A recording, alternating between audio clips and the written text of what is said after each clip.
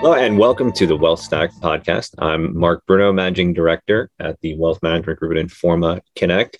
And I am very, very excited to have our guest on here today, Karina Diamond, who is the Chief Experience Officer at Dakota Wealth Management. Karina is an old friend who I have not spoken to in a couple of years. So not only am I thrilled to hear what she has to say about the future of technology and how it's helping to reshape her firm and the business, I'm excited to reconnect as well. So Karina, thank you very much for joining us. It's my pleasure, Mark. So as we do on the Wealth Stack podcast, we do not waste time. We just jump right in. I think there's a lot that you've done at Dakota over the past couple of years, whether it's from an M&A perspective or from a technology perspective, that have really helped advance your business and move you to the top of the list when we think about elite firms in the industry. Before we get into some of the specifics, I would love to just start with an overview of your role, right? As the Chief Experience Officer. It's not a title that I'm all that familiar with, and I don't know that many of our listeners are. So would you mind maybe giving a brief overview of your role and also the evolution of it as well? Yes, happy to, Mark. So Dakota Wealth actually launched about 3.5 years ago. And about 2.5 years ago, I merged my firm, Springside Partners, into Dakota.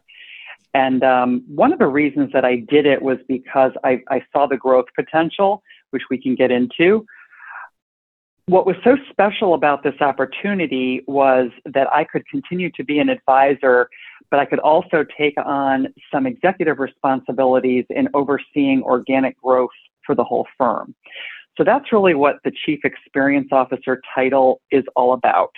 It's overseeing organic growth, which tactically means caring and nurturing and feeding all of the advisors and all of the client-facing folks at the firm. And that's something that comes very naturally to me. It's sort of if you think about medicine, and there's a lot of concern about the caregivers getting burned out, and they do a lot of programs for the people on the front lines, and it's very similar at Dakota. We spend a ton of time and energy and effort making sure that we are caring for the caregivers, so the people that are actually caring for the clients, so that they're as healthy and resilient and feeling as good as they can before they get up every day and have to do the very, very important work that they do for clients. So that's a great starting point, because it's clear that, advice and service is at the core, the center of your offering at Dakota. And with the Wealth Stack podcast, that's the way we think about each and every episode is let's start with wealth, but also what role does technology have in improving either the delivery of wealth or the operational aspects of it. So I'm curious, when you look at the client experience and the way Dakota and its advisors work with their clients right now, what would you say if you look back since you joined? What would you say about how the client experience has changed and evolved? And what are some areas where you're noticing that you're making particularly notable progress in some of the organic growth that you're experiencing? So we're big believers that for every person who works at Dakota, we try to really drill down, what is the essence of your role? And let's really capture that and focus on that and support you on that. And then let's try to delegate everything else. So if you think about being an advisor, and which is client facing, so you need all the support so that you can do that wonderful organic growth, we try to take everything off of the advisor's plate except for that direct client contact. So partly through technology, partly through marketing and other communication, we try to take everything off of advisors who join us so they don't have to run their payroll and 401k anymore. If they would like to continue running their portfolios, they can, but that can be delegated as well. One of my mentors years ago said to me, Karina, your best skill is really not being an advisor. And I was like, well, what do you mean? I'm a great advisor. And he said, yeah, but you're a leader and you're a communicator. And so that's what I try to spend my time in that space, but it's kind of different. It's kind of different for everybody. Curious, when you've done that with your advisors, when you've taken some of those operational responsibilities off of their plate and they can spend more time with clients directly, is there anything that you've noticed just about the relationship and the dynamics? I mean, has it evolved, and where have they been adding more value, right? Your advisors in the advisor-client relationship? our advisors are freed up to do what they have a passion for. So, for example, we have a great female advisor up in New Hampshire, Marilyn Rios, and she has a passion for helping women and does just a series of different initiatives focusing on women. Some of it is to low-income women. And, if she was busy running, like she doesn't run her own portfolios, she delegates that to our chief investment officer and that strategy group.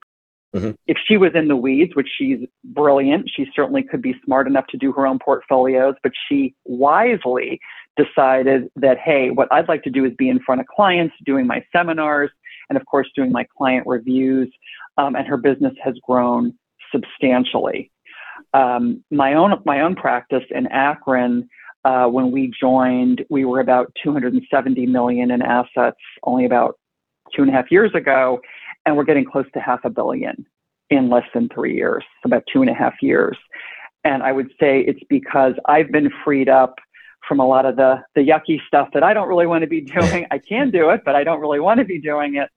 And now I can be out networking, working on getting referrals, and then also my passion, which is nurturing and supporting the other advisors. Excellent. No, I'm glad to hear that you've had the success and your advisors have had the success that you just described.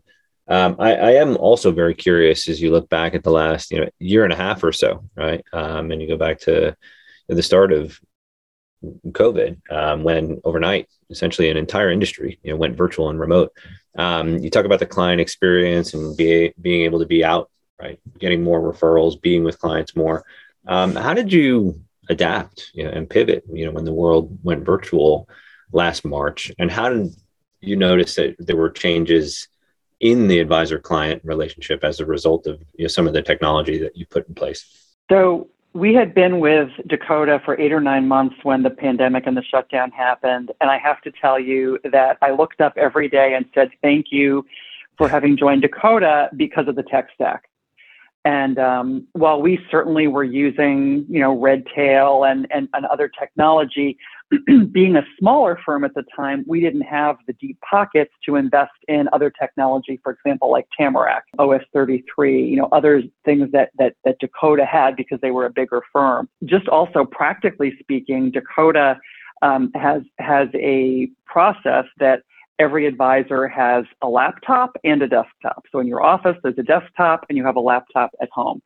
And at the time I thought, well, gosh, just give me a laptop. I don't need both. That's wasting money. And then the pandemic hit.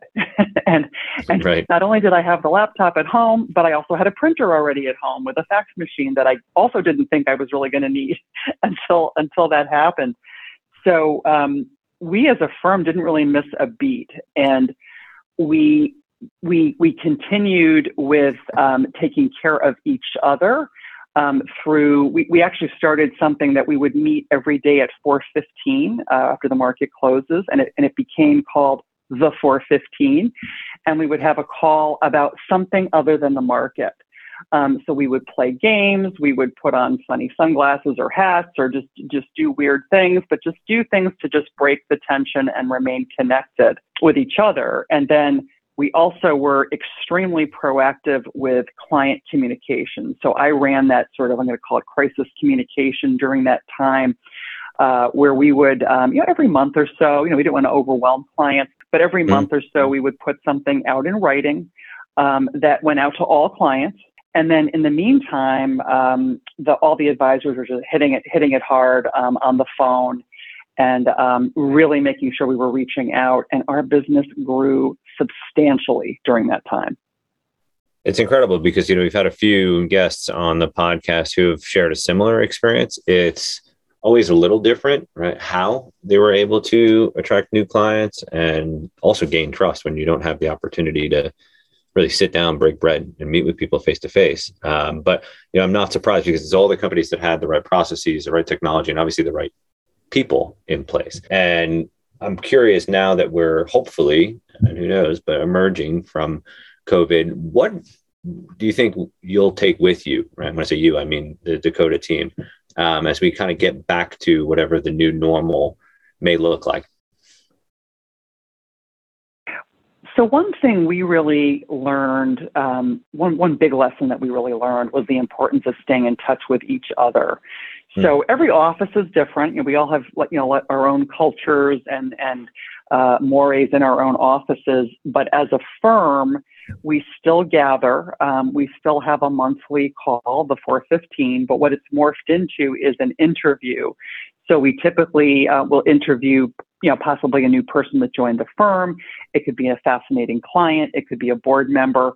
But we do these virtually. And I have to tell you, they have become a huge focus and a sort of a bonding agent for us.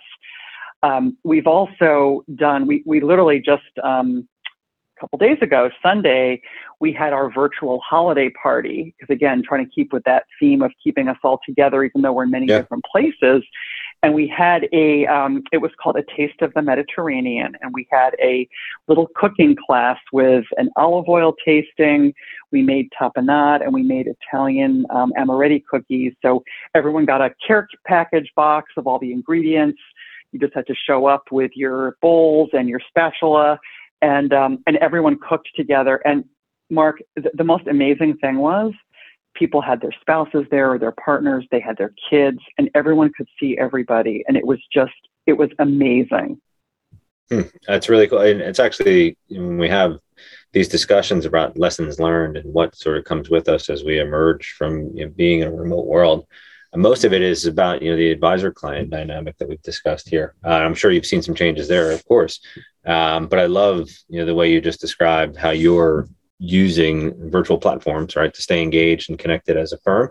I also love that it's coming up on lunch here, and I'm now starving because you just described your virtual holiday party, and I'm going to have to find a place that serves some tapenade here today. And as you do look forward, though, do you see any immediate and somewhat obvious opportunities to make larger investments and leverage your technology even further? I think we will, and it might be on the compliance side, where we're pretty slick already.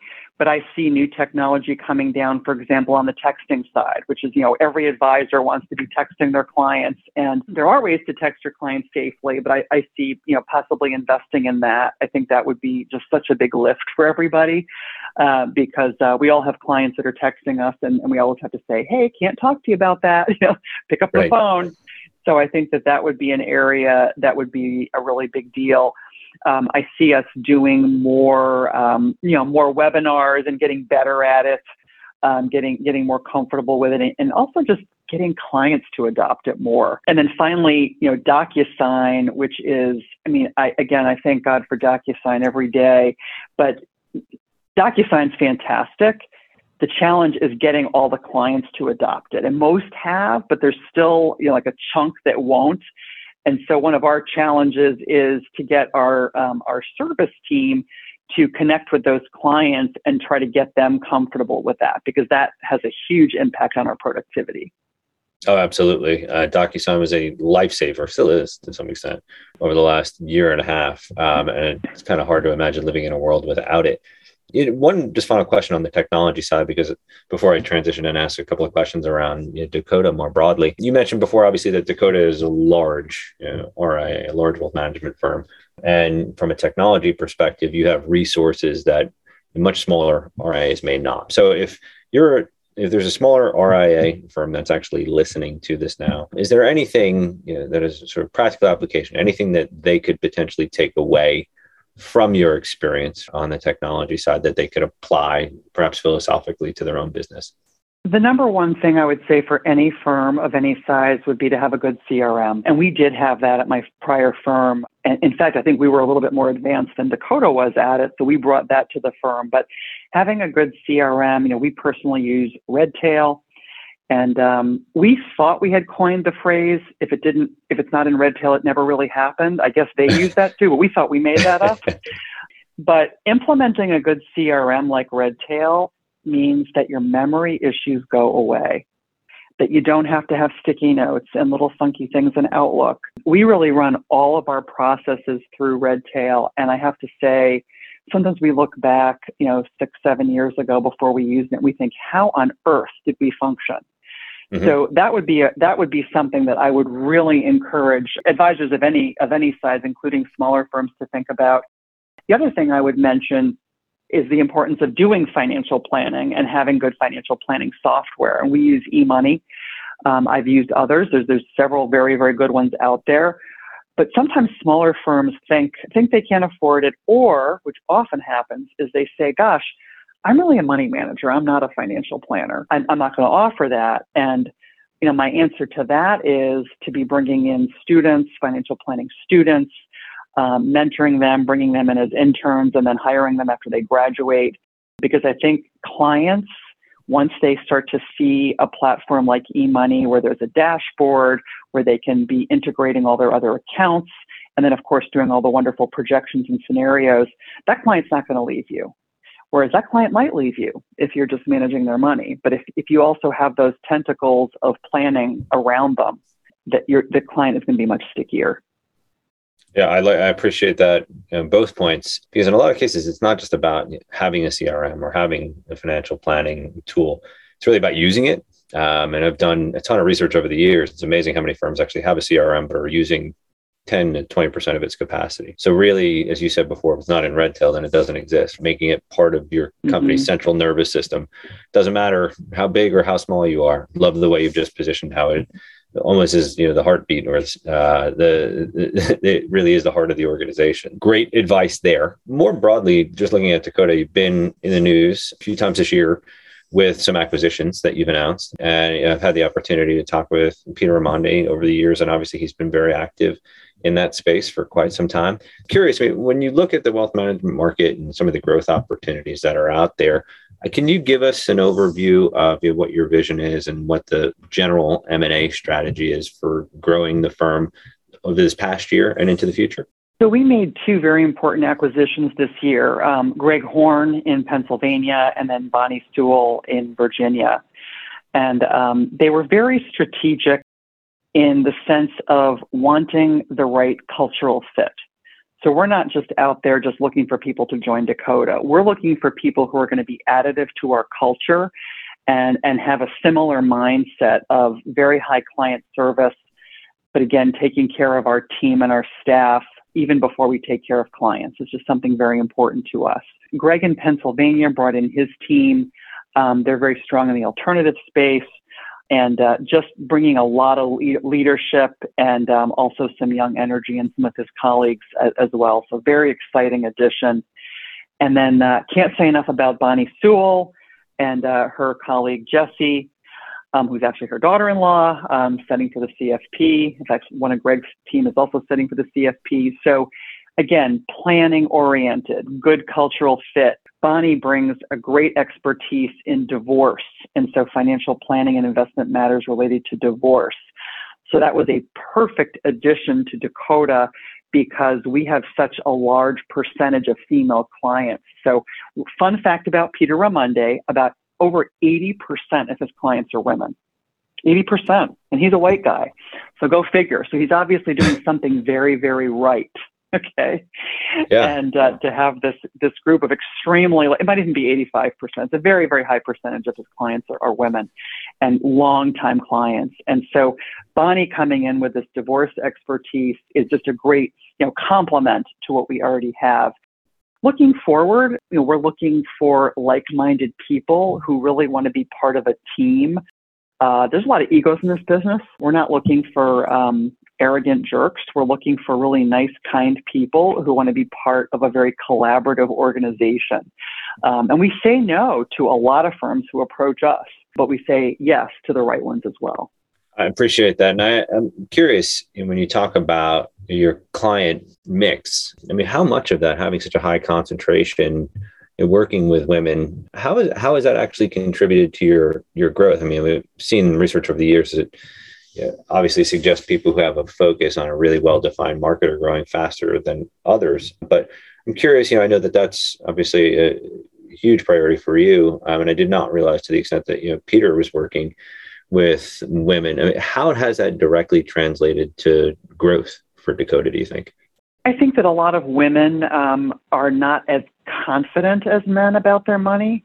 Mind you, they're no dumber than the men, but they're just not typically as confident. And so, I know I've built my practice around, I go after women. I go after really any kind of client that makes sense for me, male or female. But myself, 50% are women, which is actually that even that is a high percentage. I tend to think that it doesn't matter if you as an advisor or a male or a female. I think what matters is if you're a good communicator and you can really show you care and you stay in touch with your clients and you help them grow and nurture them just the way we nurture our advisors. And I think that it sounds so simple, but I can tell you that almost always when I take over a client from somebody else, it's not because of investment performance. It's because the client didn't think that the advisor cared or was paying attention to them. And that is a ridiculously common situation that I find. And it would seem like you're obviously well positioned for more and more of those conversations, especially with some of the teams you're adding, some of the acquisitions that you mentioned before. And it also sounds like from a talent perspective, you've been expanding quite a bit. So before we wrap up, thank you so much for spending time with us, walking us through your tech strategy, your growth strategy, and giving us more insight into Dakota in general. As you look, we'll wrap up with an outlook question for you here. In 2022, what would you say, this is at a global sort of industry level, what are you expecting some of the sort of most significant advancements or perhaps changes in wealth management might be next year? I think, and I'm hopeful, that the industry and the profession as a whole will deepen the focus on mentoring young talent, because we have an industry and a profession that is straining for talent right now. Everyone's fighting over talent, really in all jobs across all industries, but particularly wealth management. And we all know the statistics. So I'm hopeful, and I see lots of signs that more and more people are going to be focusing on financial planning programs and finance programs in colleges and universities, looking for, non-white advisors, non-male advisors, gay advisors, people of color, people of different backgrounds. And I'm seeing some energy in that direction. I personally do a lot of my volunteer work in that direction. And I think that we have some momentum there, and we're going to see it kicking in more in 2022. Excellent. No, and I appreciate that. It actually syncs with, we hosted our very first RIA Edge valuation and M&A workshop. And one of the lines that has just stuck with me for a while now is it's easier to acquire talent than it is to hire talent right now. In this discussion about, is there a talent shortage in the industry? There absolutely is, when you're specifically looking for, high quality individuals who can be in client facing roles. So I think what you just described, we'll have to circle back in 12 months, right? Appreciate you giving us a glimpse into the crystal ball, but I feel and see a lot of that same energy that you just mentioned. And it feels like things are absolutely moving in the right direction. So Karina, thank you so much for taking some time to join the WealthStack podcast. And I should also say, thank you for joining us at the rescheduled WealthStack event well in advance, which will take place on May 31st through June 3rd. At the Diplomat Hotel in Hollywood, Florida. We are excited to have you participating in the event and thrilled to have you here today. So, Karina, thank you very much for joining us. My pleasure, Mark. Rock on. And thank you to everybody for joining us here in this episode of the WealthStack podcast. Again, I'm Mark Bruno, Managing Director at Informa Connects Wealth Management Group. You can listen to a replay of this podcast or any of the other WealthStack, RIA Edge, or Inside ETF podcasts at wealthmanagement.com. On behalf of the wealth management team, thank you very much for joining us, and we'll see you in the next episode of the WealthStack podcast.